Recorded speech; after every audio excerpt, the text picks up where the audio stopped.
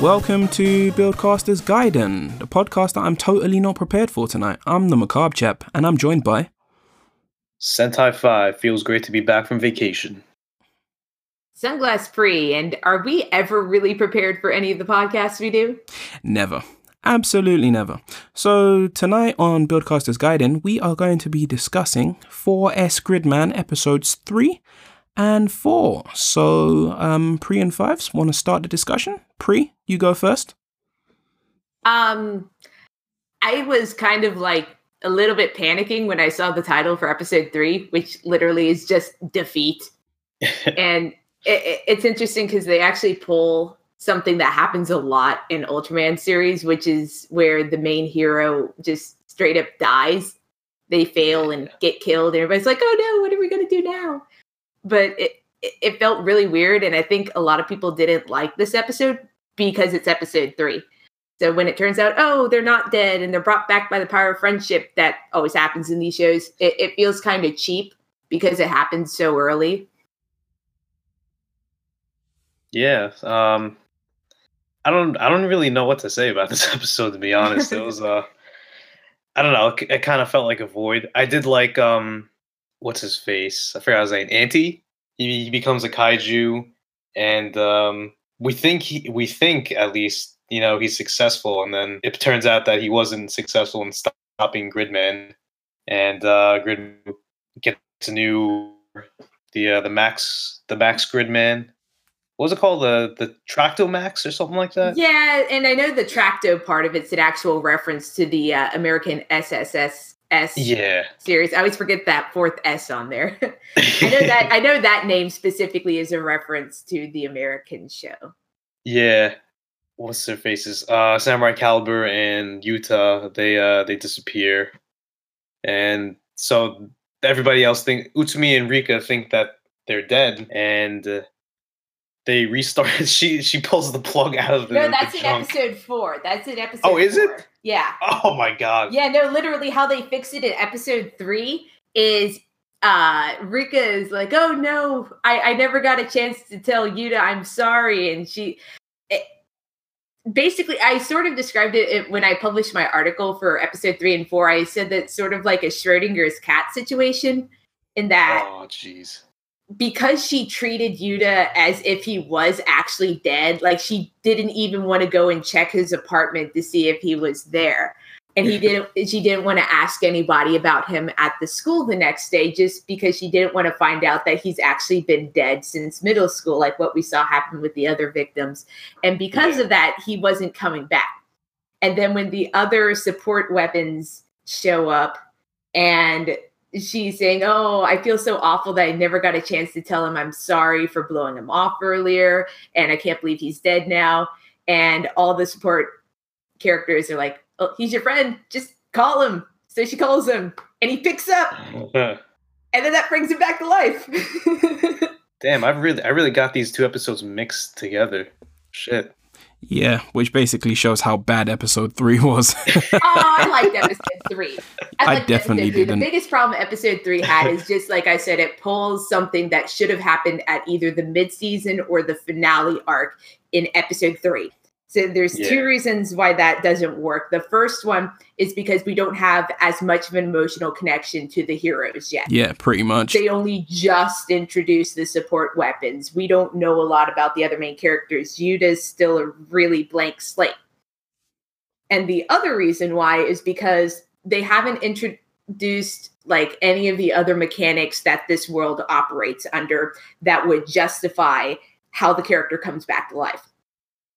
And one of the emotional impacts for a plot like this is seeing the heroes throw literally everything they have at the monster of the week, and it doesn't work, and they fail. And they just don't have a lot to throw at the monster in the first place. Like, they've got Samurai Caliber, and that's it. So when he fails, it's just like, oh well.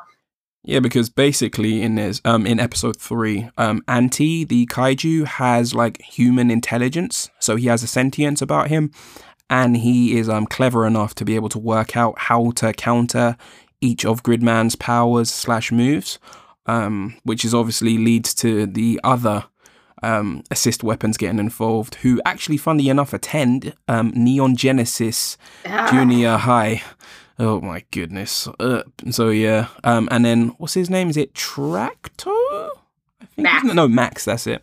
Max obviously ends up helping him and turns into Battle Tracto Max and Max Gridman.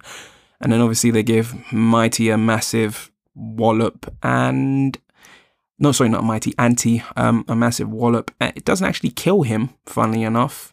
But yeah. Yeah, no, they basically fight to a draw, Yeah, and they fight then to a draw. he times out of his transformation and turns back into a kid. Yes, that's correct. I had to double take that scene real quick because I was like, wait, what just happened? Did he time out, or was it like a dream or something? And then I realized what happened. It was just so sudden. Wait, was that another Ultraman reference? As in, like, him having a color timer and timing out? Somebody actually kept track of the time. And if you take the two episodes, episode 3 and 4, and look at the time that he spends transformed in each one, it actually averages out to exactly 3 minutes. Oh boy. Wow. Look at that. They just can't help being referential to Well, it's interesting too, Ultraman, because can they? Gridman himself doesn't operate on the 3 minute limit. His energy is tied to junk, so he operates for as long as junk holds out. Right, basically. the computer. Mm-hmm. Yeah. The computer terminal. Ah, that makes sense. Does Gridman actually have a color timer? He doesn't, does he? He's got sort of like the blinky headlight thing like Ultra 7 has, but it's not. Right. So he has an indicator. Yeah. But he doesn't have a traditional color timer like the Ultras do. Fair enough, that makes sense. Well, like I said, it's basically like how Ultra 7 works, where it's in his forehead instead of his chest. Ah, that makes sense. So now we're going to depart from the mediocrity, the complete and utter mediocrity that was episode 3, and move on to the super special, super awesome Rainbow Fun Times that was episode 4. How awesome was episode 4, guys? I was expecting to hate episode 4.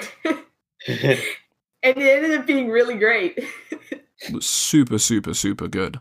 I love the students, the new students. Yeah, the characters are really awesome. The new characters from Neon Genesis Junior High are really, really cool. They're really fun. None of them are named Shinji, huh? No, none of them are named Shinji, unfortunately. That's a shame. None of them are whiny crybabies, so, you know. Well, it's funny you mentioned that, because one of the main contrasts that they have to the actual teenage students that we've been following is sort of, and this is highlighted in this episode, the main 3 characters, Yuta, Rika, and Utsumi, all kind of they're teenagers, so they all kind of get tangled up in these emotional problems, in their own indecision and doubts and stuff. And then the sport weapons are just like, well, you're worried about your friend, just call him. Yeah, you pretty think much. you're like, this girl, just talk to her. They're really, really... Oh, and like there was a scene with Samurai Caliber when they were trying to find where Rika went to on this date, because they were trying to like very not suspiciously at all stalk them because they were jealous. And Samurai Caliber just bursts into one of the karaoke rooms. Yep. I love Samurai Caliber. People. And then he's so funny. Is it Yuta drags him back out, right? Yeah, it is. But all the support characters, the Neon Genesis Junior High kids, whatever, are really, really straightforward about everything. They know exactly what they need to do to either help Gridman or help the other kids. Yep. And that's what they do. Yeah. Pretty much. I mean, basically, like, this was a real, like, generation, like, this was a real, like, millennial / generation Z episode, because, like, basically the context is Rika's friends are some massive fans of some YouTubers. Yeah, they're YouTubers. Oh, yeah, they're YouTubers. And then, like, the YouTubers want to go out with them or something. Or is it a public meet and greet? I'm trying to remember. No, they asked it. I think what happened was they got talked into doing a group date. That's it. Yeah, they got talked into doing a group date, and then Rika's friends, like, basically convince her to come along. And then they also convince Akane to come along, and basically Akane uses that as an opportunity to try and investigate more into Gridman's origins and Rika's connection to Gridman. But obviously, like, Rika doesn't answer any of her questions. Well, the other interesting thing is that we find out that Rika and Akane actually grew up together. They live in the same neighborhood and they used to hang out a lot. And then they comment that they haven't talked to each other in a long time. Yep, that's correct. And then basically what happens is that like Akane goes on a group date. She's like frustrated by the whole thing, and then she creates a kaiju to kill the members of the YouTube group. And the kaiju manages. Go on. She gets sneaky about it too this time, because the previous monsters have just been a monster shows up and destroys buildings and wrecks the city. And this time she actually hides the monster so they don't realize what's going on until Rika meets with her friends later, and they show her a video of the YouTube group, and instead of a group, it's just one dude. Yeah, because the other three have been erased. Well, yeah, they were erased because obviously within the context of this show, once a human being has been murdered by a kaiju, they're erased from history. So it's almost like their loved ones don't remember them. So basically within the context of the show, like the person is like died several years ago once they've been killed by a kaiju, as opposed to dying in the present day. It's kind of weird how it works, but it's kind of effective in terms of a storytelling device. It's definitely interesting for sure. Yeah, and we'll obviously, hopefully, find out more about this later. Or Trigger could just be like, fuck you, and be like, and not tell us anything. Who knows? Oh, well, I don't know about Trigger, but again, the main writer, and as far as I can tell, the only writer for this series is Hasegawa, and he's pretty good about this. Because if you compare this to, again, Nexus, I think we talked about that last episode. Oh, yeah. Nexus actually got cut short as a season, and it still managed to explain itself pretty much explicitly by the end of the show. So I have faith that he knows what he's doing, especially since this is a pre-planned series. Yeah. So I'm interested to see where it's go. I don't think they're going to leave us hanging. Nah, like I think he will explain everything. The amnesia, how Akane came to be able to even create kaiju, where Alexis came from, etc., etc., where Gridman comes from, etc., etc., etc. So yeah, Fives, what did you think of this episode? Episode 4. It was definitely a huge improvement over episode 3, for sure. Lot better character interactions going on. What the hell's his face in the ninja mask?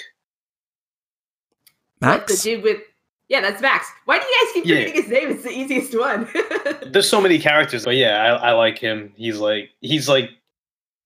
seems so very mature. Like you said, they all know what they want. So when it comes to Yuta trying to profess his feelings for Rika, he's just tell her. It's so annoying to watch you kids, act so awkward and stuff. Well, there's the other thing that happened in this episode. Oh, Gridman froze. Yeah, they tried to scramble all 4 of the support vehicles at once, and literally it freezes because apparently they need to install more RAM into junk. Yeah, this show is so funny, it's so unintentionally funny. It is. It is. But I like it. What I was gonna say is that it's a bit too early. Traditionally in an anime's run for there to be a confession of feelings just yet.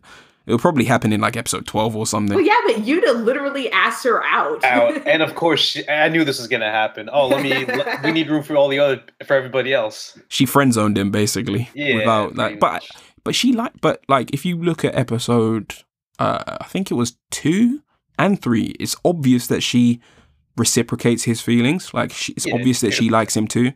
She cares about him in the same way. Like she cares about him in the same way that he cares for her. It's just that obviously it'll take him it'll take him quite a while to obviously spit it out. It kind of reminds me of an anime that I recently watched called Vandred, where the main character Hibiki Tokain and his love interest Dita like take the entirety of 26 episodes to profess their feelings for each other. Well, actually no, Dita's quite forward about it, but Hibiki takes forever, like until the 26th episode. So I feel that like Yuta might be one of those protagonists that like basically is typical of the trope, cannot spit it out, in that he'll take until episode 12 to spit it out properly. Oh yeah. I think the other reason for that is it seems like, because we get some hint in the first episode that there is actually some history or something that happened between Yuta and Rika before his amnesia, and he even brings that up in this episode, that he feels like there's something that he said to her or something that he did wrong, and but he doesn't know what it is. Yes, that's correct. So I think that sort of that confession between them is going to also factor into his amnesia. And we won't get that confession just because we won't get his amnesia cleared up until like the penultimate or the final episode. What do you think could have caused his amnesia? Do you think he could have maybe been erased by a kaiju like before the start of the episode, and then maybe he was brought back or something like that? My guess is he was Akane's first victim. It's got to be. That has to be. That's what I think anyway. That's my headcanon. And what's up with Rika thinking she's the cause of all these kaiju manifestations? I have no idea. Just because she's so close to everything that's happened. Yeah. I mean, I think it's something reasonable to consider. Yeah. Yeah. You think they're going to have to kill... This is my thought when I was watching it the other day. I was like, oh, maybe they have to kill her off. What, kill off Rika? Kidding. Yeah. I wouldn't be surprised if it's Yuta and Rika's relationship, like if they started going out or something, that Akane got jealous of, and that's the whole reason why she's sending monsters after people in the first place. I wouldn't be surprised if that's the case. Yeah, Akane is so petty. I love it. I love it as well. It'll piss you off, her motivations, but it's so funny at the same time. It is pretty funny. I think episode 4 had the most relatable motivation for wanting to murder somebody. Oh yeah, definitely. And it's not mistaking a kaiju for the wrong type. It's, you know, being trapped in a social function that you didn't even really want to show up to in the first place, and you're constantly interrupted by rude people. I mean, that would make me want to stab somebody too. So. And also this episode like blatantly demonstrated how much of a psychopath that Akane really is, because obviously she created Anti, but she overtly doesn't have like any warm feelings towards her own creation, which is kind of upsetting. Yeah, she hates him. She absolutely hates him. What she like threw food on him or whatever in the rain? Yeah, like completely. Like she created this thing. She breathed life. She breathed life into it, and now like she completely disdains it, and that's just a mark of how much of a psychopath she really is. She treats Auntie the same way that she treats everybody else. Yeah. She only tolerates other people for as long as they entertain her or serve some sort of use for her. And as soon as they become just the slightest annoyance, like if they bump into her in a hallway, she goes and kills them. Yeah, pretty much, which is like... It's funny she's an actual psychopath. Yeah, she's a real psychopath. It's funny that somebody with such dark and malevolent machinations has such like a pretty or aesthetically pleasing exterior, because I think that's what makes her such a great villain. Because like obviously she's deceptively cute, but within herself lies a heart of darkness. I agree. Yeah, couldn't said it any better. In terms of the rest of the series, what direction do you see it going in? What are your hopes for it? Pri? I'm really looking forward to when they actually introduce the full Thunder Gridman combination. That's going to be really cool. Yeah. I want to see what they have to do to make that happen. So that's what I'm really looking forward to at this point. Same here.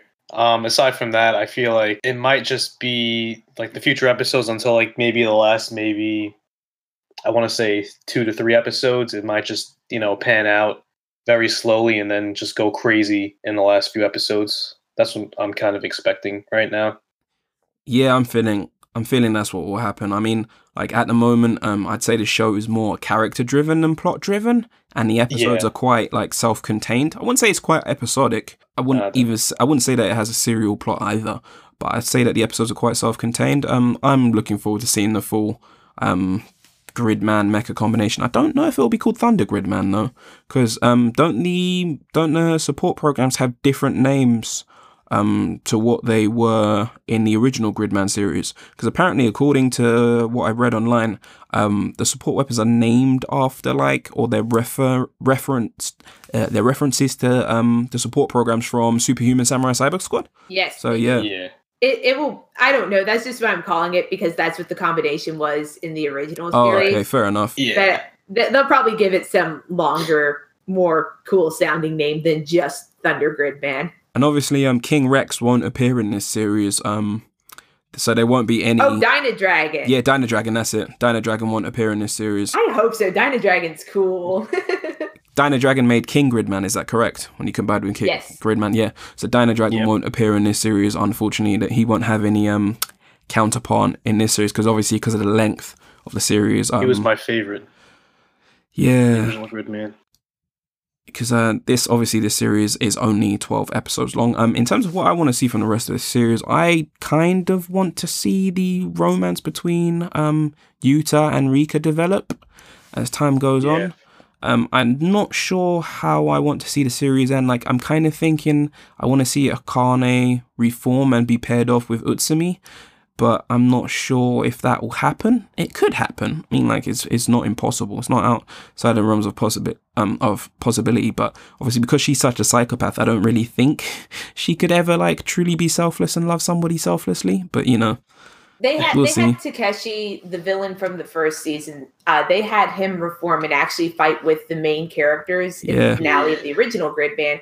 But he was a lot more vulnerable and pathetic throughout the whole series. Yeah, Akane hasn't shown that same vulnerability really yet because she's such an unrepentant psychopath. Yeah, So she's like completely they're going to have to unrepentant. build that up first before I'd buy a redemption arc from her. Because Takeshi has like some mitigating factors in terms of his personality, like his mental illness. Like, he's not a pathological individual. It's not abnormal.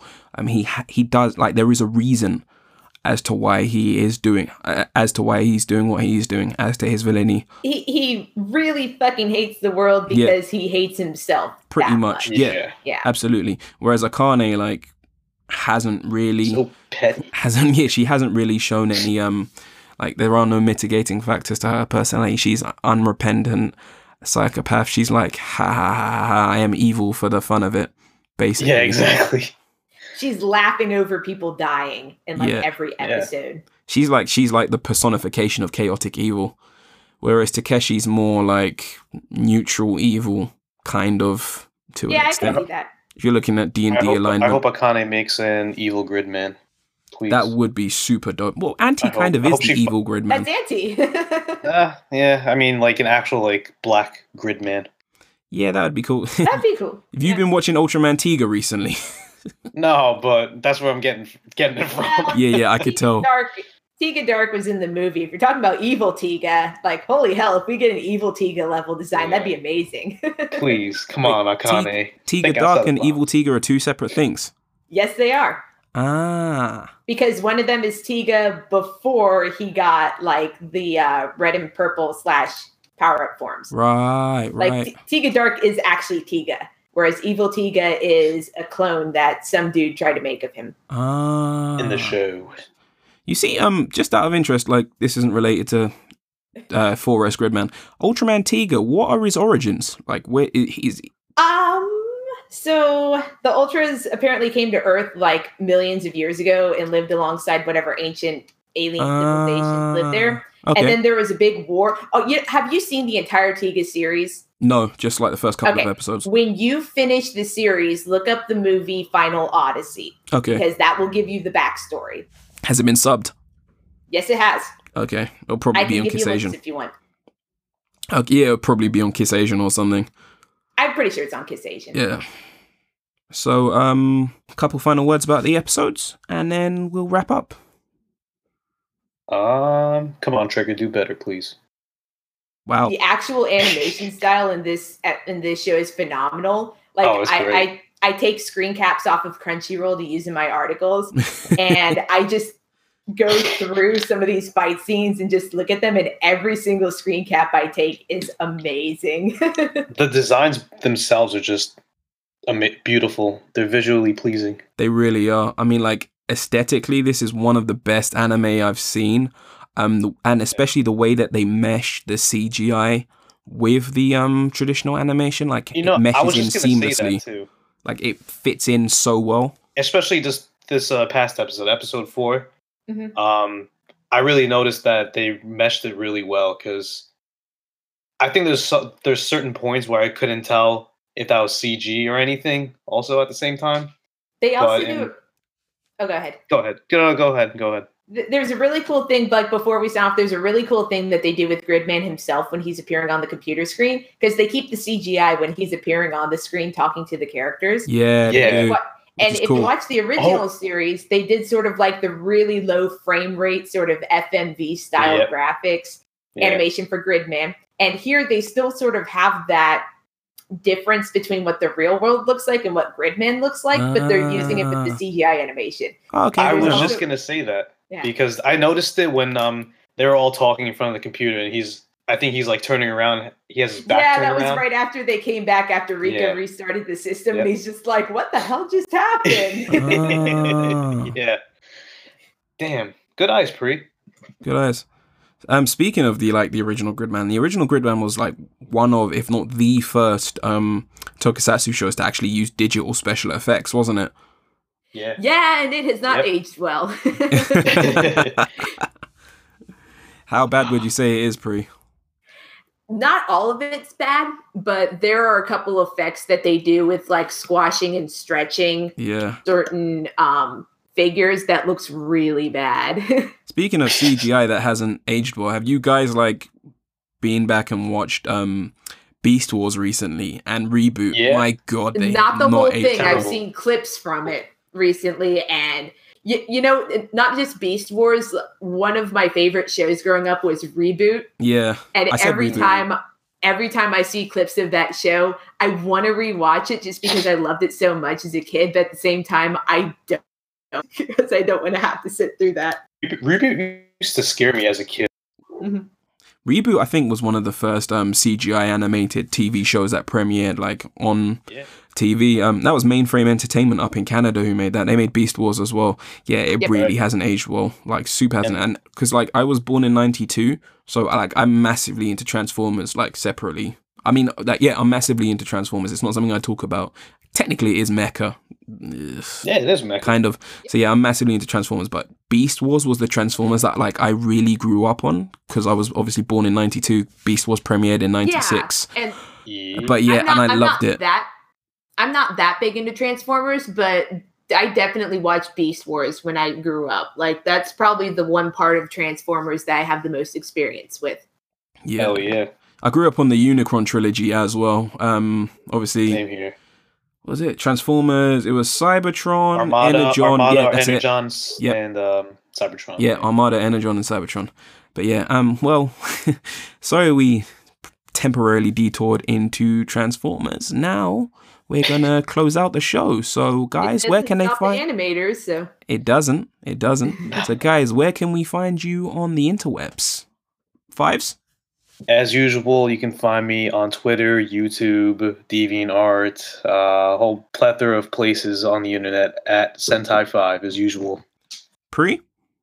You can find me at SunglassPri on Twitter. You can also check out my blog series on Capes and Cool Scarves, where I'm currently doing a series looking at Gridman weekly as it comes out. So go check that out. I've got plenty of other stuff up there about other Toku series and some different things about movies and comic books as well. You can find me on Twitter at the Macabre Chap. You can also find me on Instagram at the Macabre Chap. You can find me on mastodon.social as at the Macabre Chap. You can find me on DeviantArt as Geki Black. And you can find myself, Sentai5 Pri, and our other 9 Legion brethren? It's up to 12 now. Yeah, no, but 12 altogether. Other than us guys, I meant 9 other Legion brethren. On Twitter at Legion of Boom. That's LEG10N of Boom. So that's the end of this episode of Buildcasters Gaiden. We are out. All right. Peace. Peace. Bye. See ya. Battle ended. Battle ended.